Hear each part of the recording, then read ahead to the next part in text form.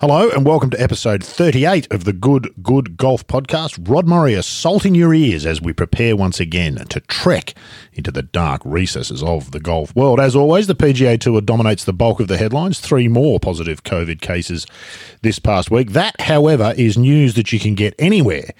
Our specialty here at Good is the less well-covered areas of the game, and that's where we're heading this week when we're delighted to welcome back, well, I thought it was back, we'll talk about that in a moment, a player who's been a great friend of the pod, Meg MacLaren. She'll join us in just a moment. Fresh off a tournament victory, it must be said.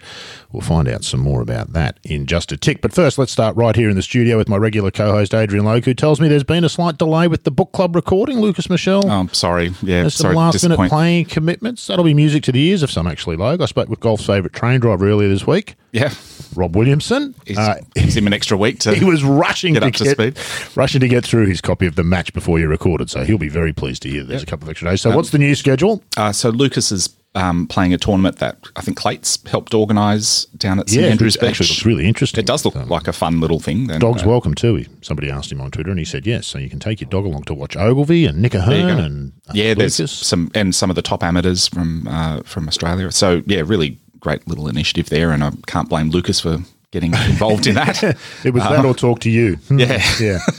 So we put it back a week, and actually I've had a few people contact me saying, oh, okay, good. Where can I get a copy of the audiobook and that sort of thing. So you've got another week. The audiobook? Audible.com. Okay. If they want to sponsor us. I was going to say, should we send them an invoice for that? Yeah. Sure. Yeah. Plugging their wares. Yes, there you go. So that'll be recording next week and probably out the week after. We'll see how we go with that, but that'll be something to look forward to. Looking forward to that episode, as I'm sure are many others. Now on to today's episode, and having checked the record just before we started, I was staggered to discover, Logue, this is Meg MacLaren's first appearance on the Good Golf Podcast. She's been on twice before, but on our other iteration, the IC Golf Podcast. I wouldn't have needed reminding of that. Those appearances were seared into my memory. Mine too, but I just thought they were good. So, Meg, it's a hearty welcome for your first visit. More importantly, congratulations on a win a couple of days ago in the Rose Ladies Series. Looking forward to hearing about that and things generally during what's been a bit of a strange time for the whole world, including professional golf. How are you going over there late at night in England? I'm good, thank you, guys. It's good to be, I was going to say good to be back on, but apparently not. Good to be here for the first time. You can barely notice that we've changed the place, Meg. It looks almost exactly the same as when it was the IC podcast. I was going to say, it makes me feel like things are a bit more normal again, because the last time I feel like I remember playing tournament golf was in Australia, so... Well, yeah, it was, wasn't it? It was a while ago. What have you been doing? We saw you a bit on Twitter, I think. You posted a couple of videos of yourself working on your swing in the backyard, hitting into a net. A lot of professional golfers have come down a peg or two with the net hitting, haven't they? Yeah, like the rest of the world, yeah. I did a bit of that, but to be honest, there's only so much of that you can do, and you don't want to, it's quite hard because it's quite easy to ingrain bad habits just by, hitting shots into net, trying to work on your technique, but without kind of proper guidance. So to be honest, I did a lot of fitness stuff, strength stuff. I kind of always wanted a bit of a proper break to do that kind of thing. Obviously, this wasn't the ideal circumstance, but I think you just try and make the most out of a bad situation, really. Yeah.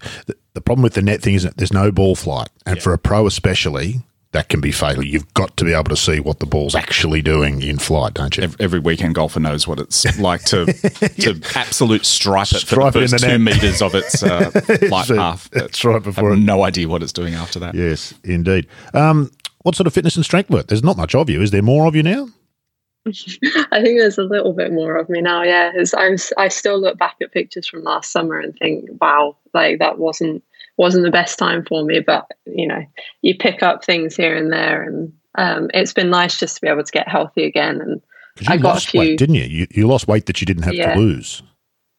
Yeah, I was never big, and then I picked up a bug somewhere at the start of last year, and it just it stopped me being able to eat properly. Really, I don't think it was too serious, but I was struggling a little bit for a while, and I had a bit of a rib injury, so it all combined to make it a bit of a tough summer. So it's been nice just to start eating properly again and start actually being able to work out with weights and stuff without feeling like I'm going to faint every 5 minutes or things like that. That's awful. What does working out look like for the modern golfer? It used to be schooners at the bar. You just work the right elbow with schooners of beer. Still is in Australia, isn't it? Sometimes, yes, we have our fair share. That's why most of us are amateurs here. No, I'm only kidding. What does workouts look like for you? Have you got some sort of program that you do? Do you work with an instructor? Yeah, so I started working with a guy, Jamie Greaves, at the end of last year as I started to kind of get a bit healthier and stuff again.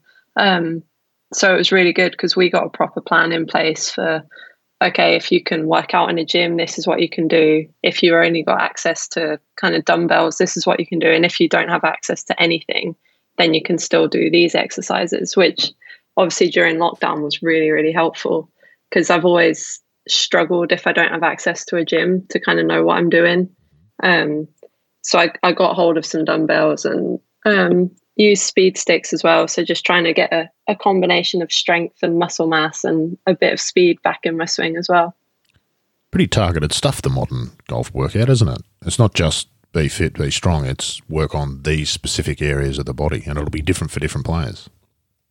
Yeah, I think that's the biggest thing is it's probably different for different players because everyone's got kind of a different body composition and obviously different people swing it differently as well. But I think it's less complicated than people make it out to be as well. Like you just want to target the biggest muscle groups really, and you can't get that much faster until you get reasonably strong as well. So that's kind of been the basis for me is try and put on a bit of muscle first and then go from there. They say, Meg, the most important muscle for a golfer is the one inside your skull. I think I've been working on that. Well, exactly. Like during a forced break like you've had, what sort of mental work have you done? Because it must drive you nuts thinking about playing competitive golf again and wondering where your game's at. Especially for somebody like me who thinks all the time. It's actually, I think it's been really good for me to take a break, like just to get away from being caught up in tournaments all the time. Because I put quite a bit of pressure on myself, and I think like everybody, I can't help but compare myself to either to other people or to where I want to be or feel like I should be. So I think being forced to take a step back from that has actually been really good for me. And, getting gradually back into playing the last couple of weeks, I've already noticed the difference there because I'm just focused on myself and seeing how things pan out rather than thinking, I should be doing this, I should be doing that. So that's something I'd quite like to try and keep hold of once we get back playing properly again. If you're ever concerned about that, Meg, compare yourself to me and Adrian, and then you'll be fine. That's the easy way to deal with that. That'll be fine. You're one who's in danger, and I've said this to you before. You're almost overactive mentally, aren't you? You need to be careful. I think that's what you've just laid out there. You're intense, and you can get lost in a world of just completely absorbed with golf. Exactly, yeah. And I think it's a strength as well, it's worked in my favor in the past, and I pick up little bits and pieces that I don't think I would pick up if I wasn't wired like that. But, if things start going wrong or you have a few bad weeks, like we talked about in Bonville, you can just get so much in your own way that even, during lockdown, I felt like I should be reading lots or listening to all these videos that were out there with all the kind of advice from other golfers and all the rest of it. But I just kind of felt like, this is the one chance you're probably going to get to just, take a step back and just give yourself a chance to breathe almost. So I tried not to give myself a hard time for doing that. There's this thing called YouTube, Meg, that has a lot of excellent golf advice on it. So, and the more people you take that advice on, the better. Yeah, that's right. It's got this little recommendations thing down the right, and you can spend hours in there. So with that forced break as well, you're not playing competitive golf. Did you play much sort of social golf, and then what was it like actually having a scorecard in your hand when it was for real? Is that something you struggled to cope with? I mean. Courses closed here completely for, I'm not sure, maybe 2.5 months. So I couldn't do anything at all. And then they opened up again probably about 4 or 5 weeks ago now. So we only really had maybe 2 or 3 weeks of playing before we then started tournaments as well. Because once golf courses opened, kind of all the mini tours realized that they could put on events again. So I played quite a lot when the courses opened again socially. And to start with, it was really fun because you didn't care what was happening. It was just nice to be out there. But that didn't last very long. It wasn't long before it was like, okay, back into I want to get a proper score what's now. going on? How do I fix it? What do I need to do? But even that is different to how it was, say, at the start of the year. It's been really cool for me because it's a chance to almost trial things a little bit because you're playing competitively and you care and you want to do well, but not quite to the extent of a normal tour event. So there's a tiny bit more freedom to let go, I guess, of the outcome. There's a perspective adjustment too, isn't there, that comes with having it taken away for a couple of months. Yeah. You would never have expected that to happen in your whole life. And there it was, bang, it happened. And it happened so easily and so quickly. If your perspective didn't change, you're probably not thinking about it the right way, I suspect.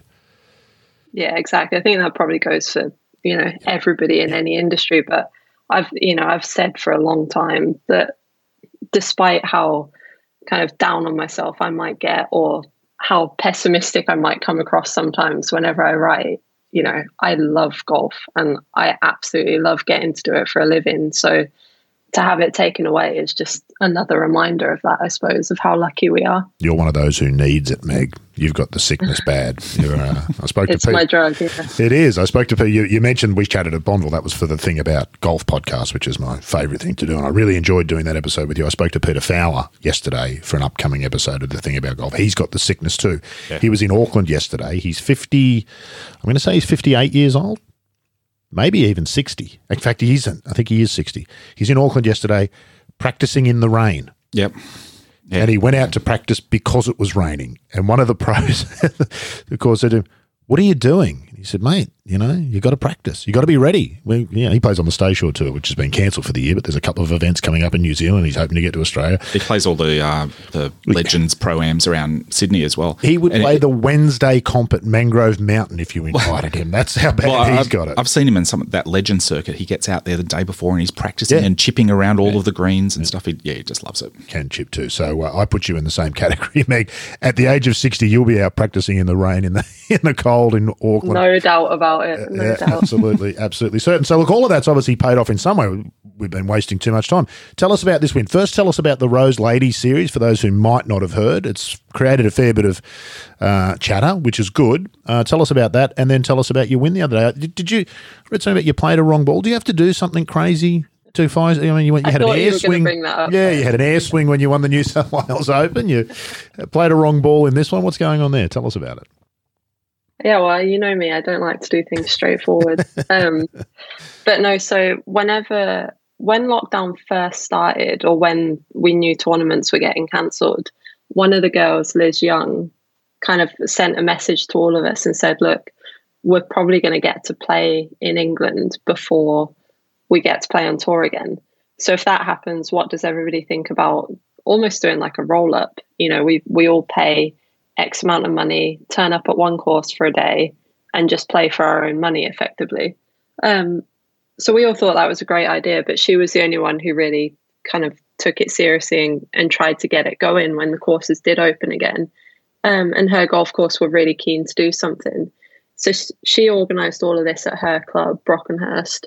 And, 30 or 40 of us entered and we're going to put up our own money and play. And she managed to get a bit of media coverage behind it. And because of that, Justin Rose, so the story goes, Justin Rose saw it in the paper and he and his wife decided that they wanted to put a bit of money behind it and see if they could turn it into a slightly bigger thing than just one event. And the Rose Ladies series was born, basically. So it's now 8 events, I think it is, with like a grand final and an Order of Merit, and a few other companies have got behind it as well. So we're actually playing for a reasonable amount of money as well. And you've proceeded to stitch up Liz Young for second place in both the first 2 events so far. Leading the Order of Merit, though, so I think she knows what she's doing. Indeed. Now, of course, all the accolades, and rightly so in many ways, have gone to Justin Rose and his wife, Kate, and Kate, I think, has been at each of the events, which has been good of her. But Liz Young's really the hero of this story, isn't she, Meg? Tell us about Liz, because I, to my great embarrassment, know almost nothing about her.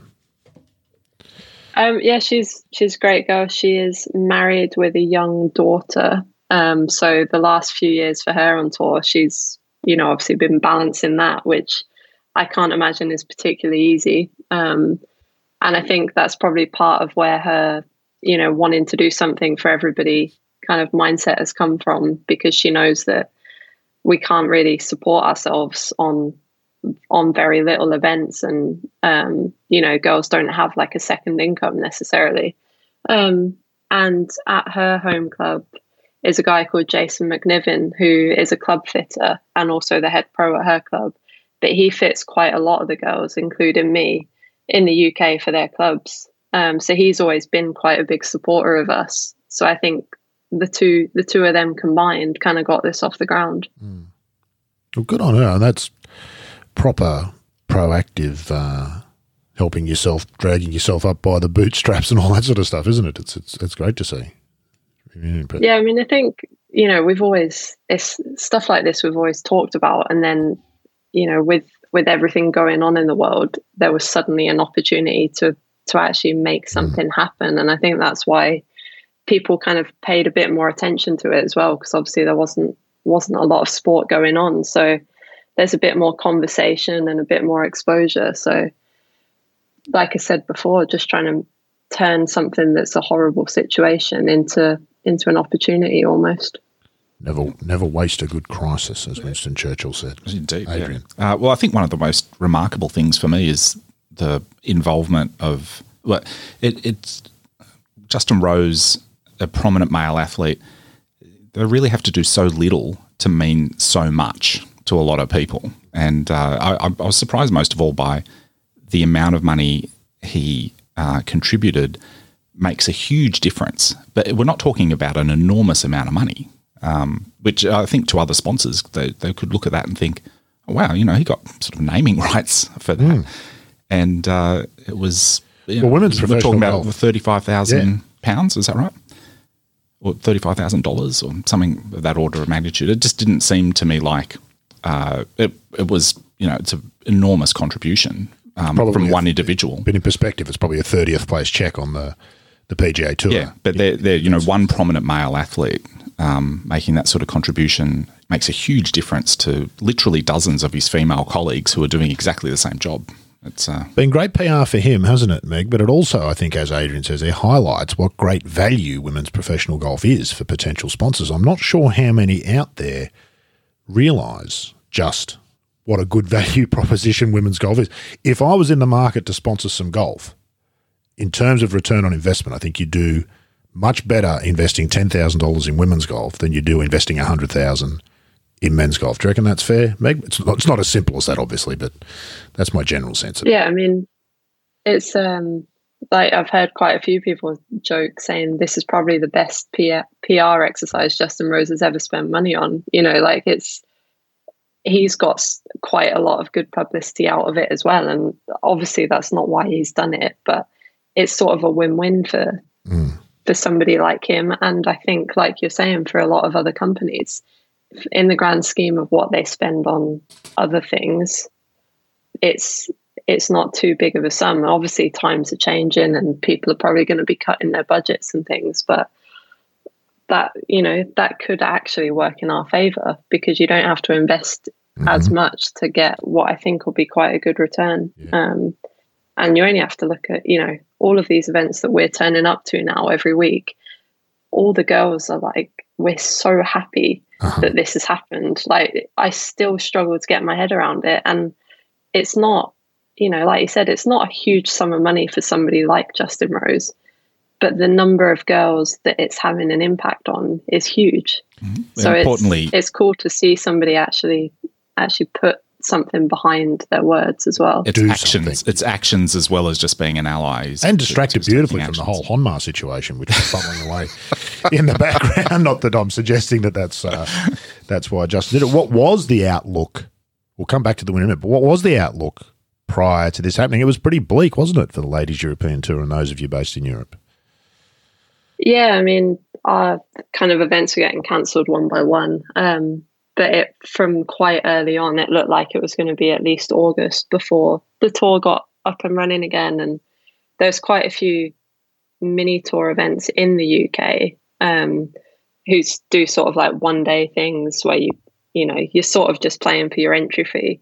But we all started to figure out, okay, are these open to women as well? And a few of them are. So like I've played in a couple already that kind of men and women, but it's not the same as getting to play with the people that you know and having that kind of media backing as well. 4 rounds, the whole circus, Meg. There's a vibe about a proper golf tournament, isn't there? A 72-hole stroke play tournament.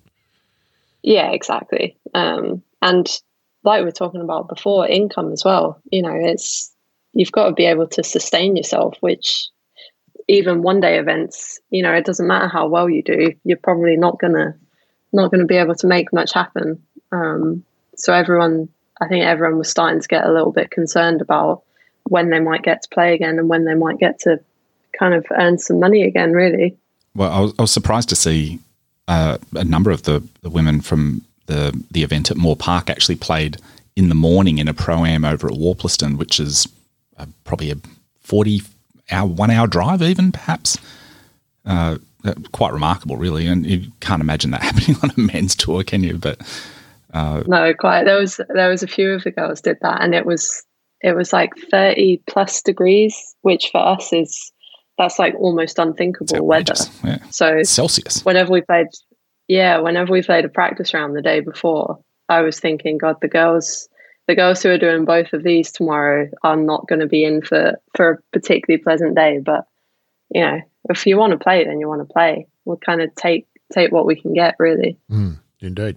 So let's come back to it. So you won. Tell us about the day and your play, and has it been your fitness and your work on your mental game during lockdown that led to you? What and was it different? How did you play? Are you still the same player you were before this enforced break?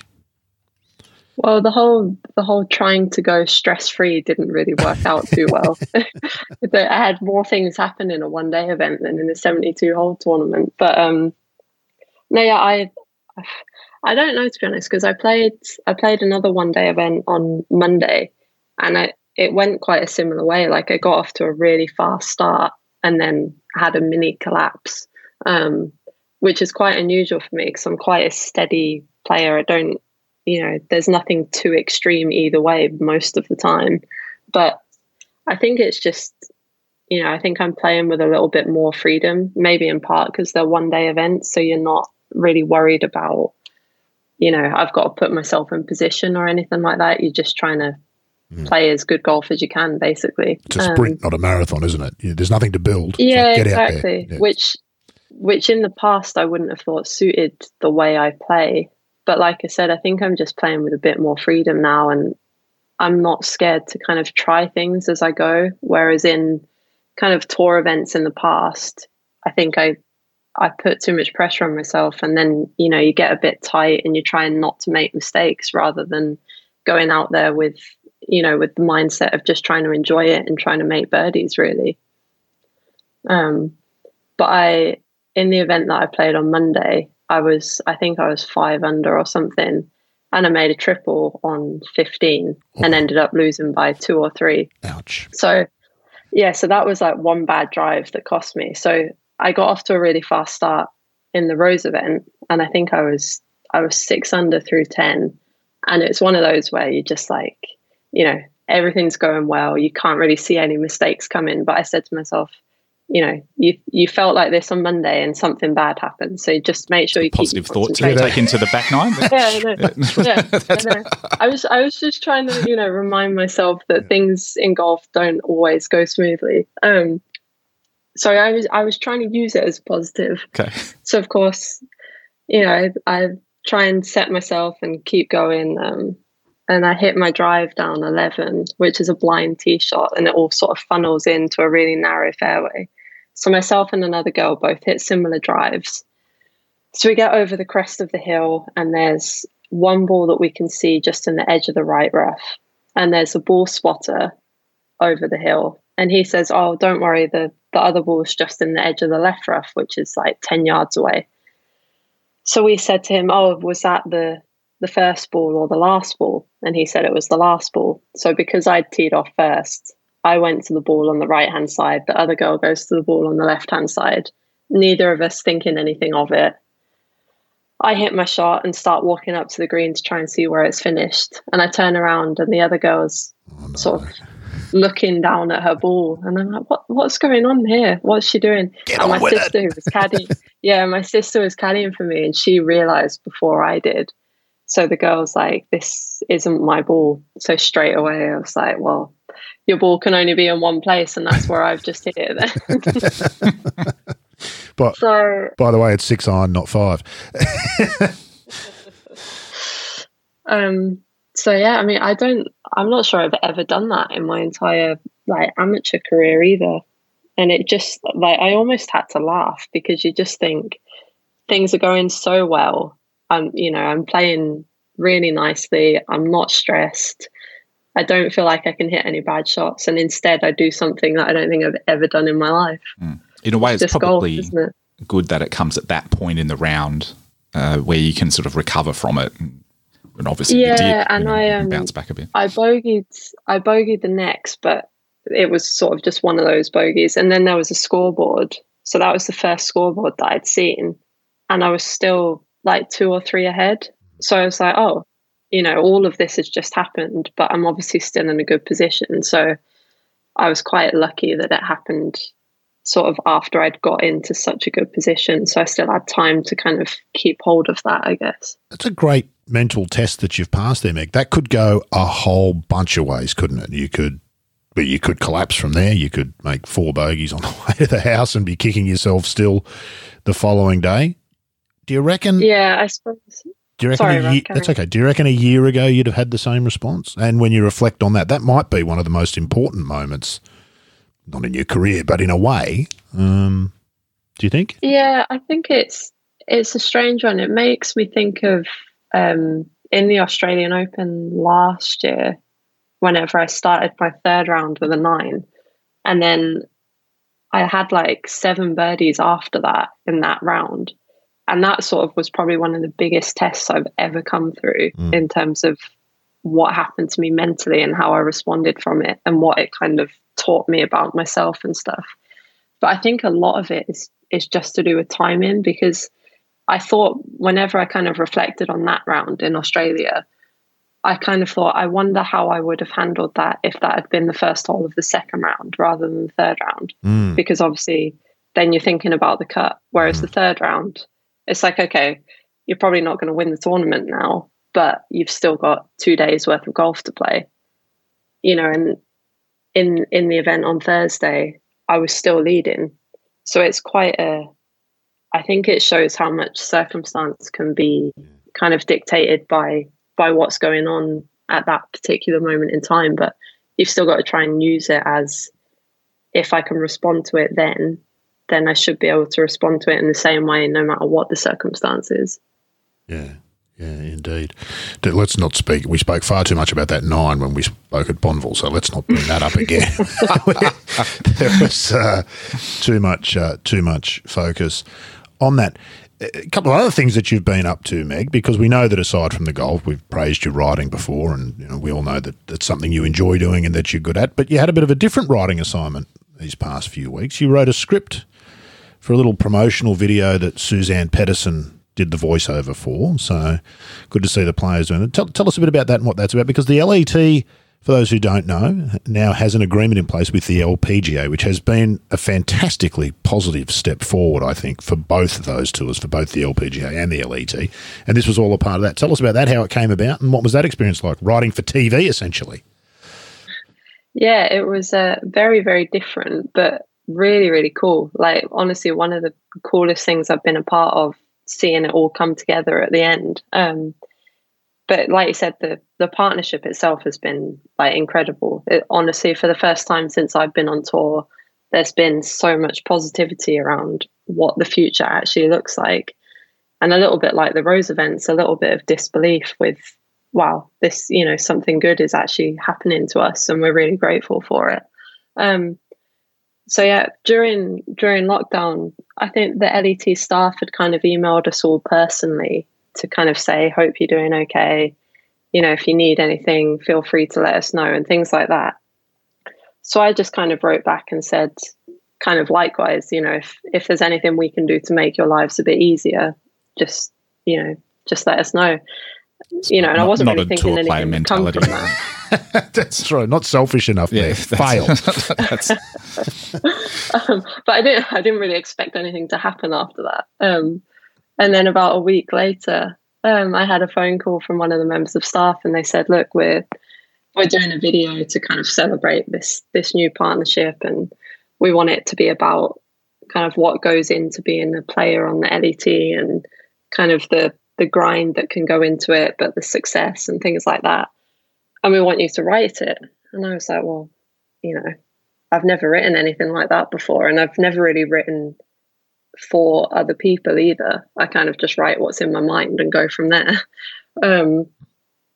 But yeah, so that over the course of a few weeks, that kind of panned out. And I kind of, tried a few different things that maybe didn't work to start with. And then it kind of hit me that it was about the LET and what the LET means to me.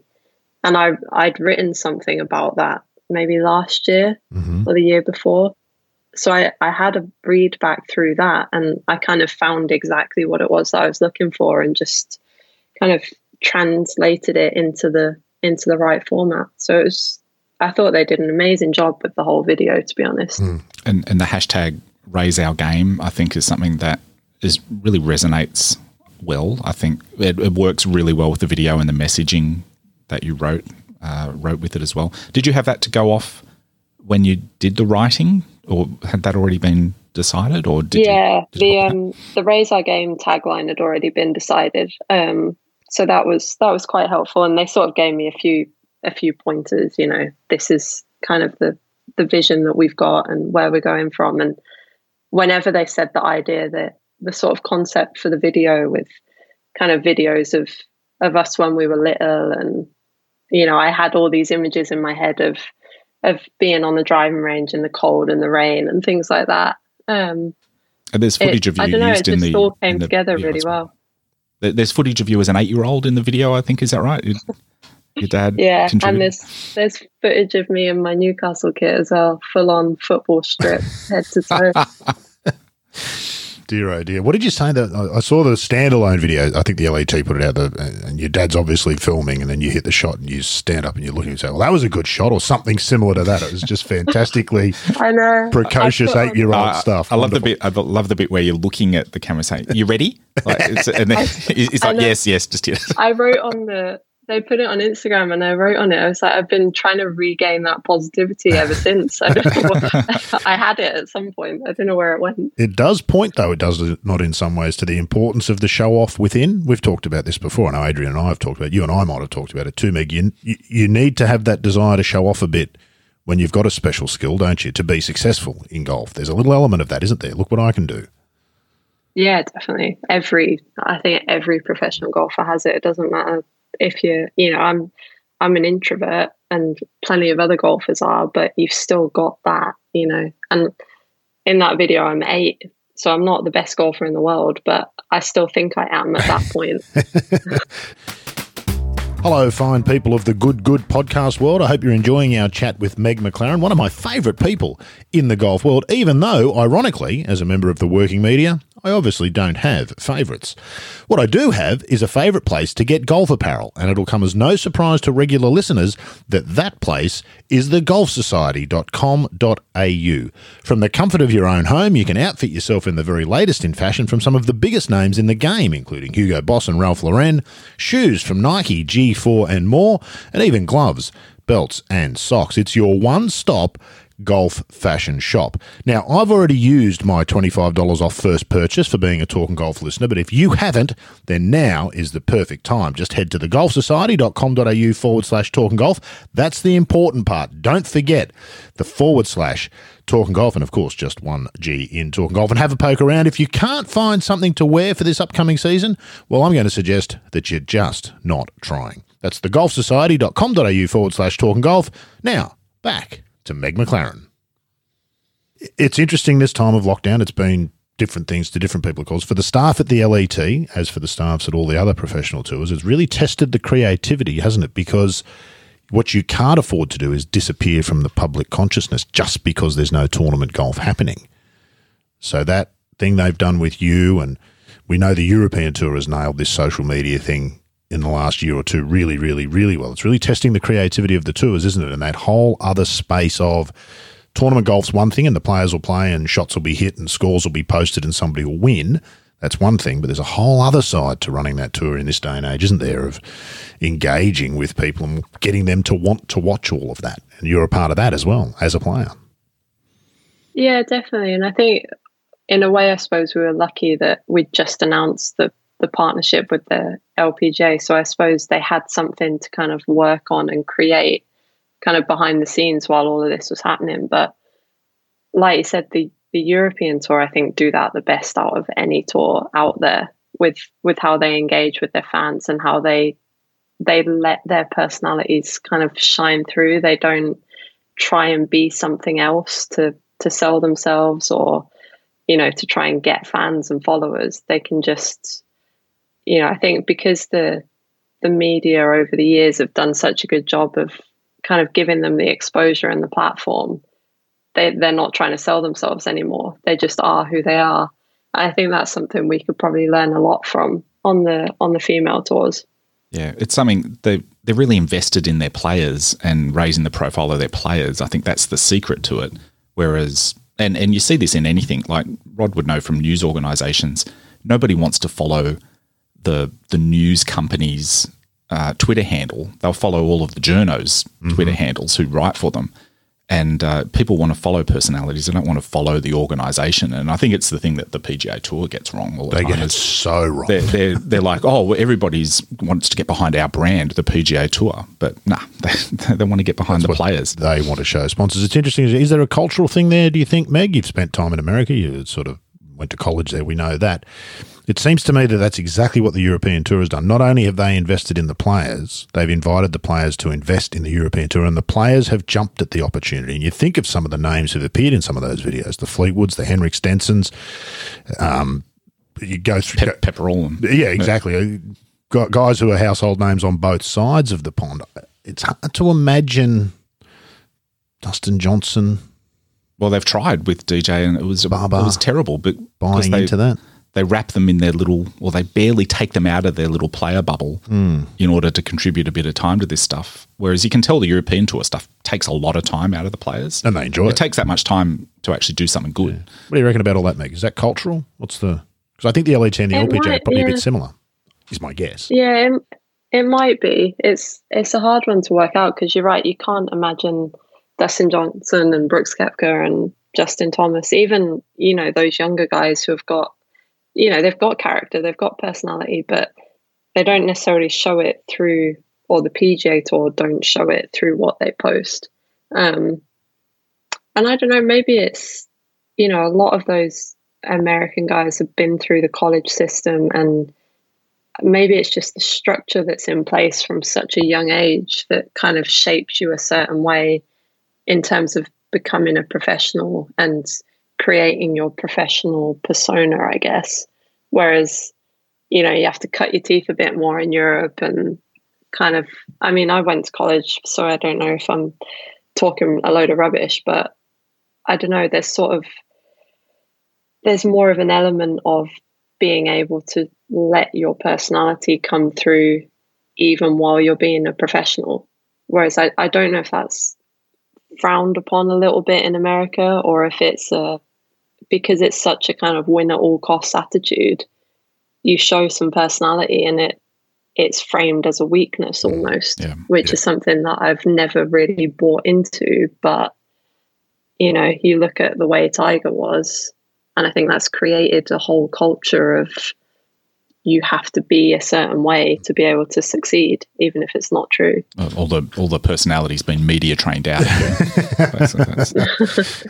Certainly in front of the camera. It's too broad a brushstroke to make, but I think of America generally as a more homogenous place than Europe. And as always, Clates has a story that I think encapsulates it beautifully about Seve.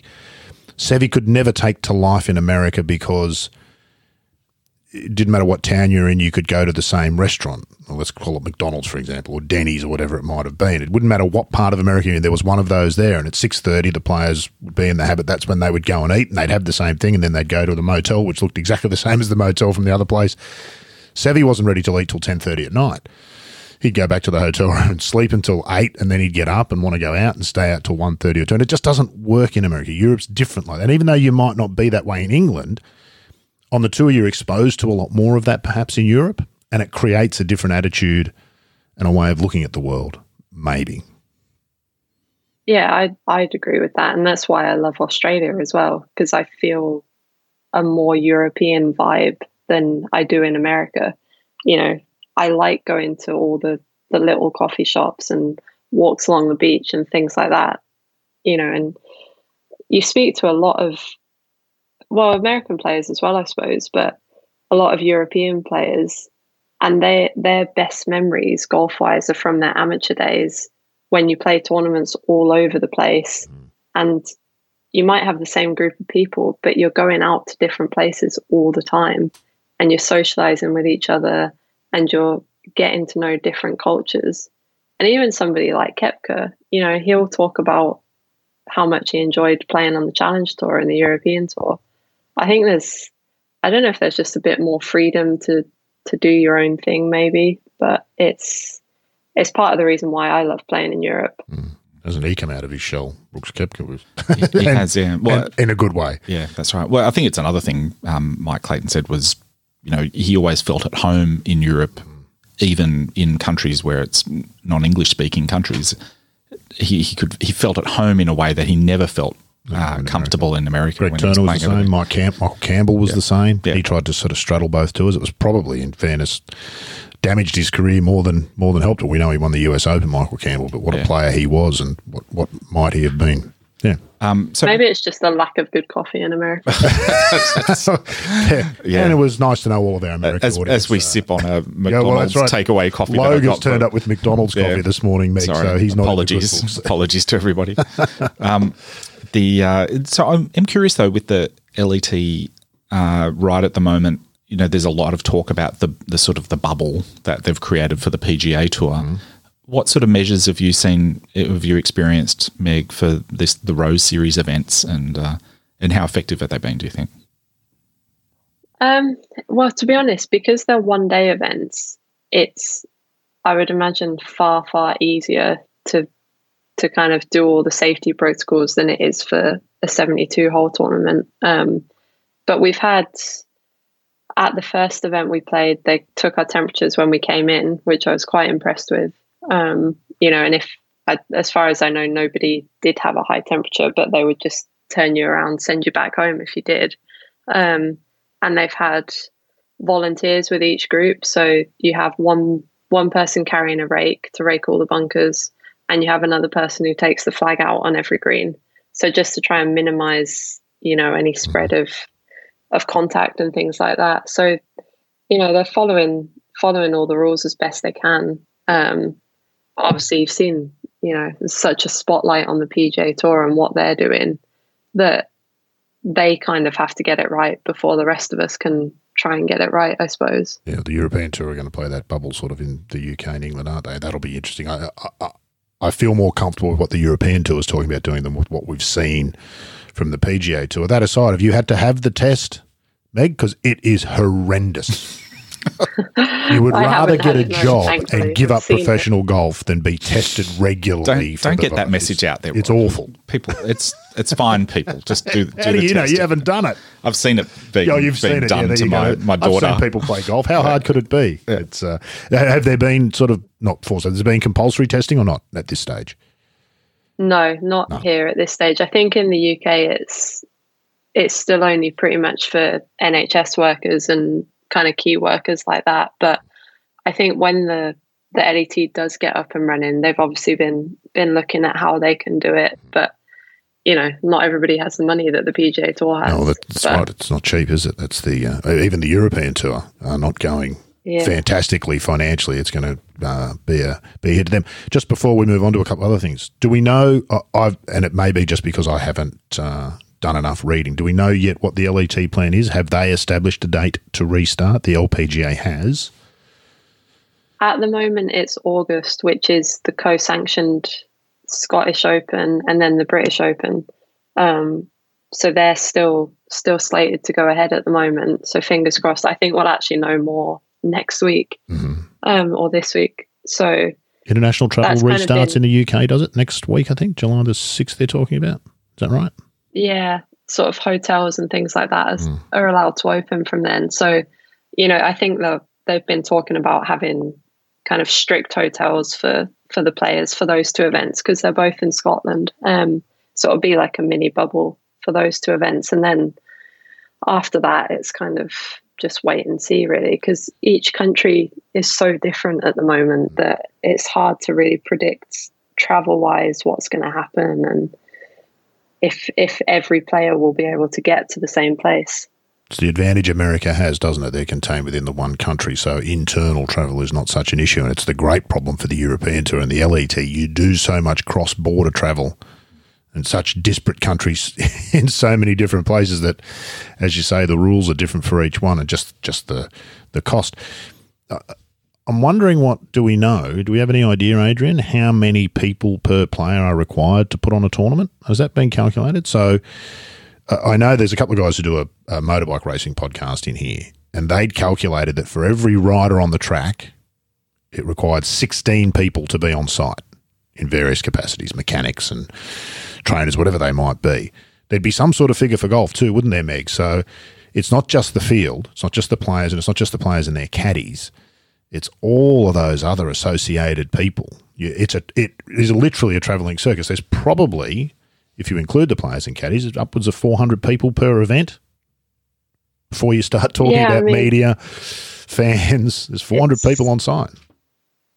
Yeah, it's a pretty hard one to get your head around. And I suppose that's where we're sort of like the female players, or certainly for me anyway. I started off on the Access Tour, which is our feeder tour. And you're used to being by yourself. You don't have your coaches or a physio or a psychologist or a caddy even, at all those events. So you're actually quite used to doing things by yourself. And honestly, for me, I wouldn't mind everything being behind closed doors. Obviously it's a shame for all the fans and stuff, but I think it would work quite well for my own, little internal battles that I have. But I think golf's problem on a broader scale is obviously it's a lot of these events are hospitality based, and they couldn't be put on without all the sponsors and the pro-ams and all of those things, which is why I think we've already lost so many events for the rest of the year, because that's where the money comes from. And if you can't welcome those people in, then golf by itself might be okay, but the actual everything that goes into the event, that's a different story. And that's leaving aside that those people taking up those sponsorships, their businesses might now be in a position where sponsoring a golf tournament's no longer an option, even if they wanted to, and all of those other things were still on offer. So it's kind of like a double and a triple hit in some ways, isn't it? I wonder, Meg, this idea is just kind of whether we might see an idea of sort of bubble tours. So the European Tour might go to, well, the European Tour are doing the UK or England. They're doing, I think, 6 events there. We could have the LET could certainly does have an Australian bubble tour down here, doesn't it? Early in the year, which I'm hopeful might actually grow.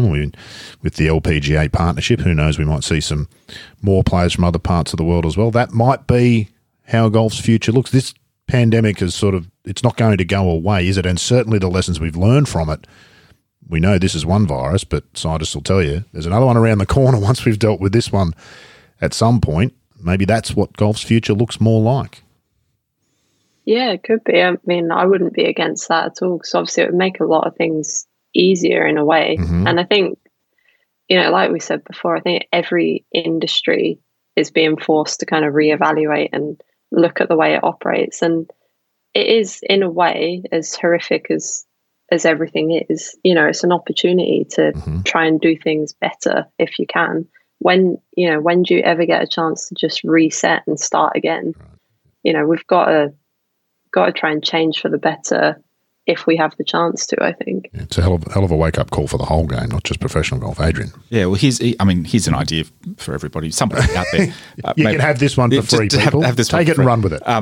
With a lot more sort of local tournament stuff and demonstrating what's been done with the Rose Series, I can't see why we couldn't perhaps organise like a GoFundMe campaign or something. Like you could feasibly fund a few tournaments from raising $50,000 from a GoFundMe campaign, and it certainly fits with the raise our game sort of thing, doesn't it? It's there you I'm go. not sure that's been. I don't think you've kicked a goal there, but somebody out there might be the germ. I just come up with the ideas, Rod, right, yeah. and then Let somebody others. can just go and make it happen. Execution's not mine. Yeah, let others run with it. Just before we come to a couple of more things about you, Megan, I'm conscious of the time. We'll let you go shortly because it's really is getting late over there. Lots of anecdotal evidence in Australia that golf, broadly, not professional golf has been a bit of a winner in the pandemic. It's one of the few sports people can play. Tee time sheets are full at a lot of places here in Australia. It's harder to get a game than it has been since the 1980s at a lot of public access facilities. Have we seen something similar, do you know, in the UK? And taking off your professional hat and just being a golfer, how do we make the most of that as a game and an industry and retain those people who've come to the game, perhaps not necessarily by a straight-out choice, but who've stayed with it for whatever reason? Yeah, I mean, I know you said take my professional hat off, but I know a lot of professional golfers actually struggled to get on their courses in the UK when they opened again because there was that much demand for play on all the golf courses, which is quite cool in a way. It's obviously a lot of people weren't working, so it was kind of the only thing they had to do. But it kind of hit me how popular golf actually is. I know it's never going to be sort of a mainstream sport like football is, or kind of cricket or rugby here in the UK. But, once you're in golf, you're in for good.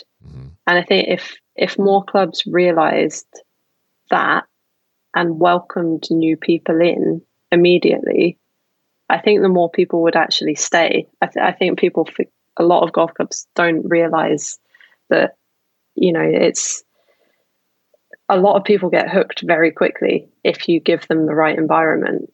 So actually creating that right environment is possibly the most important thing.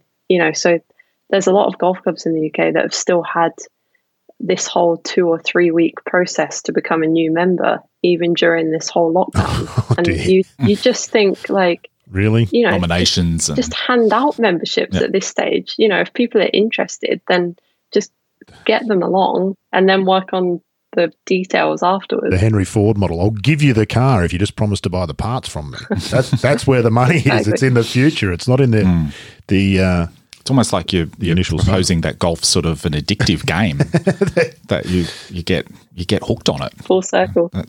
Here's something interesting that I don't know whether you saw this tweet, Adrian, but you're like, and I've actually written my column for Golf Australia this week. Oh, I didn't give credit, but based off this tweet, I can't remember who wrote it, but it was a course superintendent in America who said, let's hope that people have taken note that golf's sort of been really popular in this time without all of the add-ons and the bloat of the restaurants and the clubhouses and all the other nonsense. The game itself is the real appeal. We lose sight of that sometimes, don't we, Meg? Yeah, definitely. I mean, well, I'm not sure I personally lose sight of it because all I ever think about is golf. But yeah, there's so many gimmicks and there's all these, how do we grow the game and how do we do this and how do we do that? Like the game itself is fine. There's nothing wrong with the game. It's everything that comes with it. It's all the procedures and the policies and the boards and the rules. Just get people to the golf course and they'll love it, in my opinion. Ironically, the UK, or many clubs in the UK do that better than anywhere in the world, where it's just simply about turning up and playing. It's a different structure, isn't it, in a lot of places? You might have multiple different golf clubs playing out of the single course as a facility, as opposed to what we have here in Australia, where clubs become a very exclusive. And that's partly because UK clubs struggle a lot financially. It's not necessarily a successful model over there. A lot of UK clubs close every week. There's clubs closing, but at the same time, struggling financially means they focus on what's left over, which is just the playing field and actually playing the game. Yeah, indeed. So let's hope that the golf grabs that with both hands. Adrian, I think you had a question for Meg. Well, which you wanted to Meg, ask her. You're you're quite high profile now. You're a marquee player on the LET tour, and you're what's the word I'm looking for? Too many tours, I said there. Yeah, it's like having an ATM machine. An ATM machine, That's sorry. right. Or a PIN number. So stop it. Don't do that. Start again. Despite that distraction. And you've had a lot of success now. You must be starting to think what your chances are for the for Solheim Cup selection. Is that something that's occurred to you? Or? Yeah, I mean, I wasn't a million miles away last year. Mm-hmm. I mean, I got a phone call, which is like to be fair, I wasn't expecting a phone call. I didn't think I did well enough to deserve a phone call, but it still shows you that you're there and thereabouts. But I remember, I think it must have been 3 years ago now. I was maybe in my first year as a professional, and I kind of watched the whole Solheim that year on TV, and obviously knew a few of the girls, and it was the first time that I'd really watched it with the sense of that's not just where I want to be, but that's where I feel like I could be. Like something had shifted a little bit from it being this big faraway dream to being like, actually, I know how to go about getting there, kind of thing. But I think last year was a bit of a wake-up call for me, because I started the year well, and I could have had a chance if I'd played well throughout the summer. And it just felt like a lot of things happened in a very short space of time, in terms of not being particularly well, having a bit of an injury, and kind of putting all this pressure on myself, that I just almost completely forgot how to play like myself as I was at the start of the year. Which is why, again, I think this whole period could be one of the best things that's happened to me for my golf.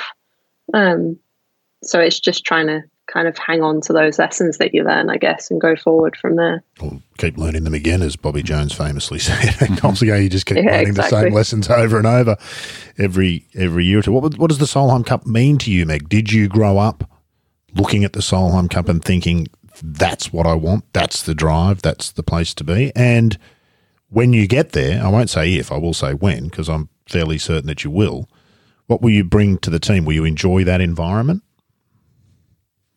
Yeah, I'd love that environment. I played Curtis Cup before I turned pro, which was like it sounds cliche, but it was one of the biggest highlights of my life, never mind just my career. Just being like, obviously golf's a strange sport because you're by yourself so much of the time, and even though you've got all your friends on tour, you're still trying to beat each other every week. Mm-hmm. And then all of a sudden you're in a team, and the Curtis Cup that I played, we were all such different people, but it just worked. We all had our different attributes. And I think, if you have a captain who understands that and who works with that, it can be the greatest thing that happens. And obviously you see that, I think, quite often in sharp contrast in the Ryder Cup with how the Europeans have played over the last few events in comparison to the Americans. And I think if it's done right, it's incredible. And playing in front of fans when you're on a team is just something completely different, because you don't have some people all kind of split. Obviously they're split in the sense of America versus Europe, but if you've got a normal PGA Tour event or a major or whatever it might be, there's no overwhelming majority for one person. It's a completely different experience, and I'd love to be part of it at the highest level. That common goal, I think, is what's probably unusual in golf. You're right. The Ryder Cup and the Solheim Cup are interesting. The European teams on paper, every time it comes in, really have no right to compete on paper, and yet they do. The President's Cup, we're starting to see, I think we saw at Royal Melbourne, Ernie Els instilled something in that team, something like what Europe has, where the collective can be better than the sum of its parts, with a couple of standout players.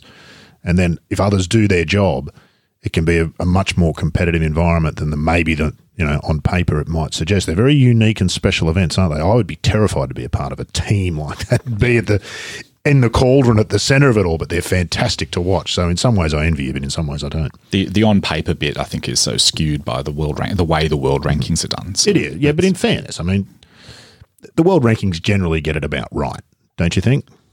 I guess so. Yeah, I reluctantly. What do you agree. reckon, Meg? Generally get it about right. Well, I mean, like golf courses, golfers possibly. can probably put in bands, can't they? You've It's got your as top good 10, as anything. you've got your 10 to 30, you've got your 30 to 70, and then you've got 70 to 100. And then people tend to be in about the right place, don't they, Meg?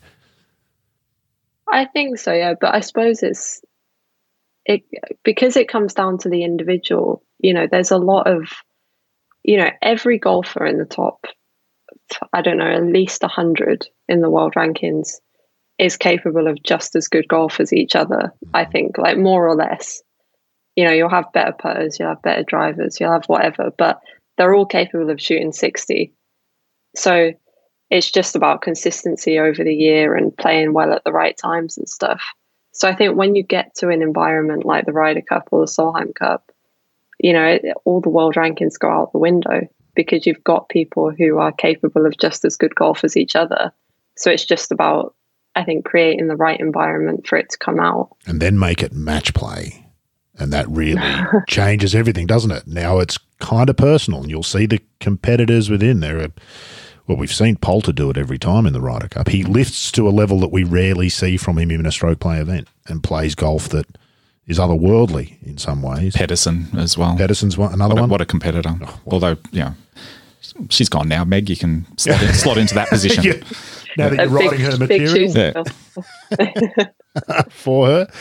Yeah, interesting sort of stuff. I'm glad to hear you say that you know you sort of, and I'm glad you got the phone call too. I think we might have discussed that before. Does Katrina, does she have a silent number, or do you now have her number in your phone? Can you text her anytime? I now have her number. Ooh.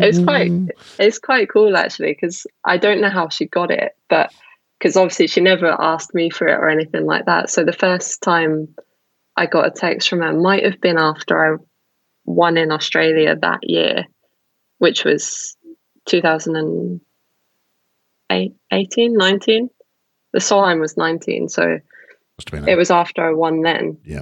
And it was like, "Hi Meg, it's Katrina. I just want to say, like, you know, great win or whatever." And I was like, "Oh my God." Wow. Yeah. Oh my God. Who's winding me up here? Which one of my friends is doing this? Throw my phone out the window, yeah. That's fantastic. And then have you seen and spoken to her since? And what did she say when she... I assume that did she let you know that you weren't going to be selected? Is that what you were saying, or is it just that one text you had from her? Yeah. No, I had a couple of texts, and I thought she handled it really well actually, because she texted me again a couple of months later, kind of saying, "Look, you know, Meg, stop bothering me. Enough's enough. I'm changing my number." No, but just saying, "Look, you know, just so you know, you've started the year well, and you know we know who you are effectively. So just keep up the good work and see what happens," which I thought was quite a cool thing to do. You know, some captains might do it differently and just let everybody kind of do their own thing and not say anything. But I think for somebody like me, and especially the girls who play in Europe, who are maybe a bit further away from the world rankings way of getting in, it's nice to know that you're being thought about and that you're being kind of watched in a positive sense.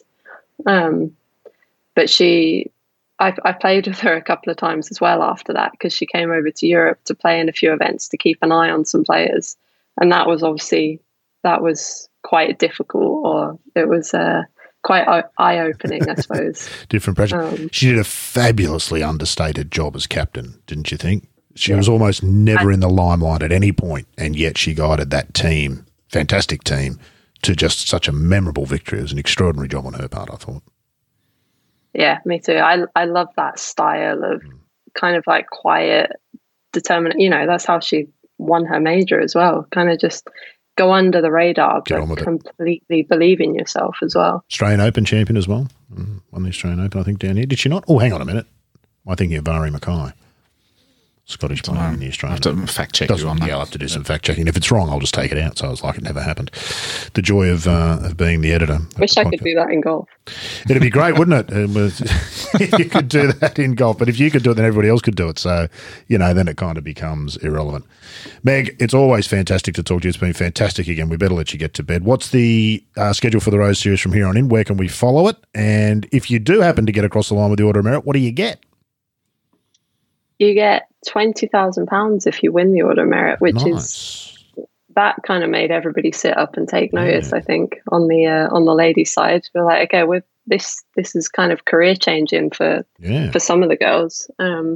So the next one is at the Buckinghamshire, which is funnily enough where I played with Katrina Matthew in the US Open qualifier last year, and it's quite.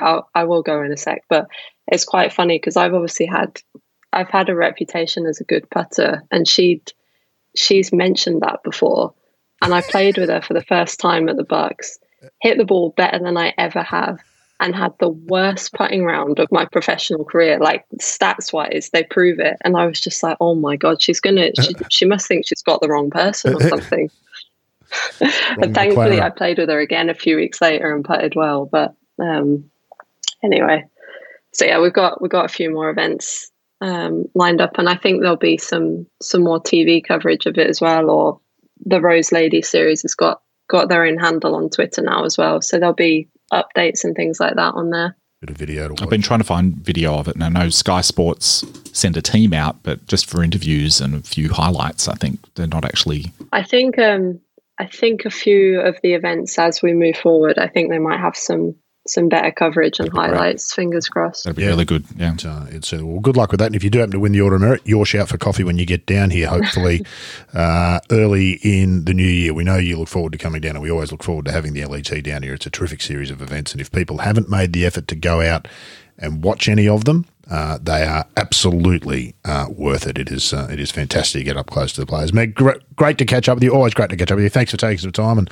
we look forward to watching how things unfold for you with the Rose Series and everything else for the rest of 2020. Thanks very much, guys. Always enjoy talking to you. I always enjoy talking to you too, Log. I sometimes enjoy talking to you, and today has been one of those days, apart from that one bad idea and what is that called when you have LET tour? What's that? There's a name for that. I don't think you really earned the right to criticise me if you can't think of what the name of that thing is. I'll look it up on the thesaurus and I'll insert it later. But apart from those two little missteps, it's been a joy to talk to you today too. So thank you for coming along to the studio. Pleasure. Thanks very much, Rod. Thanks, Meg. Thanks, Meg. Episode 38, done and dusted, the Good Golf Podcast. We'll be back again next week with episode 39, which won't be the book club, but it will be getting recorded around that time. So we'll have a surprise in store for next week's show. That's it for the Good Golf Podcast.